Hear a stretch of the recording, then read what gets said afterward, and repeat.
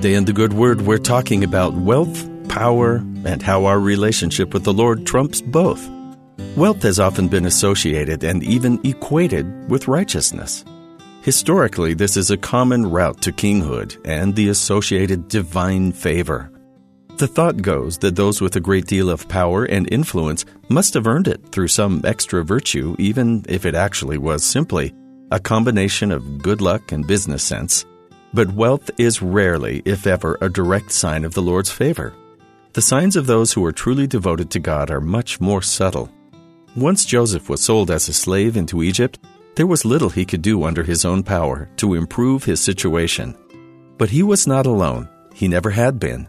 Under the Lord's guidance, he rose to prominence in his master's house, taking responsibility for the entire household because he was known for integrity.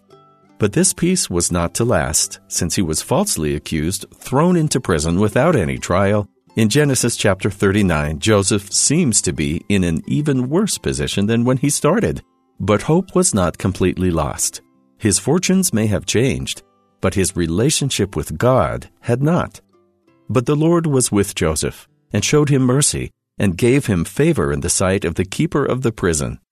The keeper of the prison looked not to anything that was under his hand, because the Lord was with him, and that which he did, the Lord made it to prosper.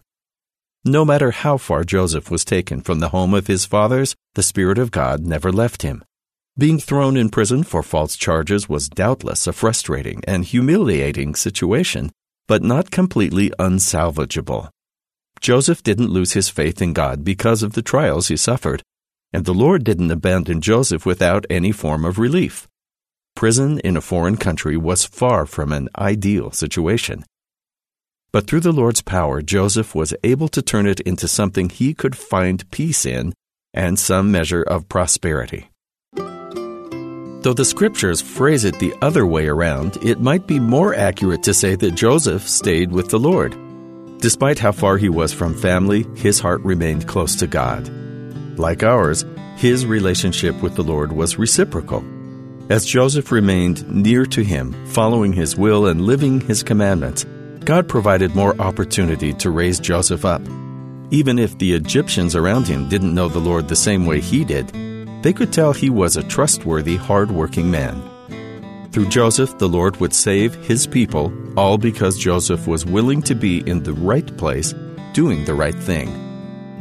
Our successes and failures in life often have little to do with our own worthiness.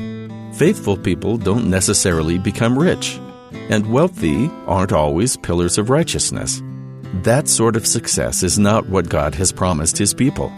What He has promised is to provide for us, His servants, as long as we are striving to follow His will, no matter where the circumstances of life can land us. Our relationship with God is how we find true prosperity, both in this life and in the life to come. The wealth promised in heaven has little to do with earthly wealth. And that's the good word.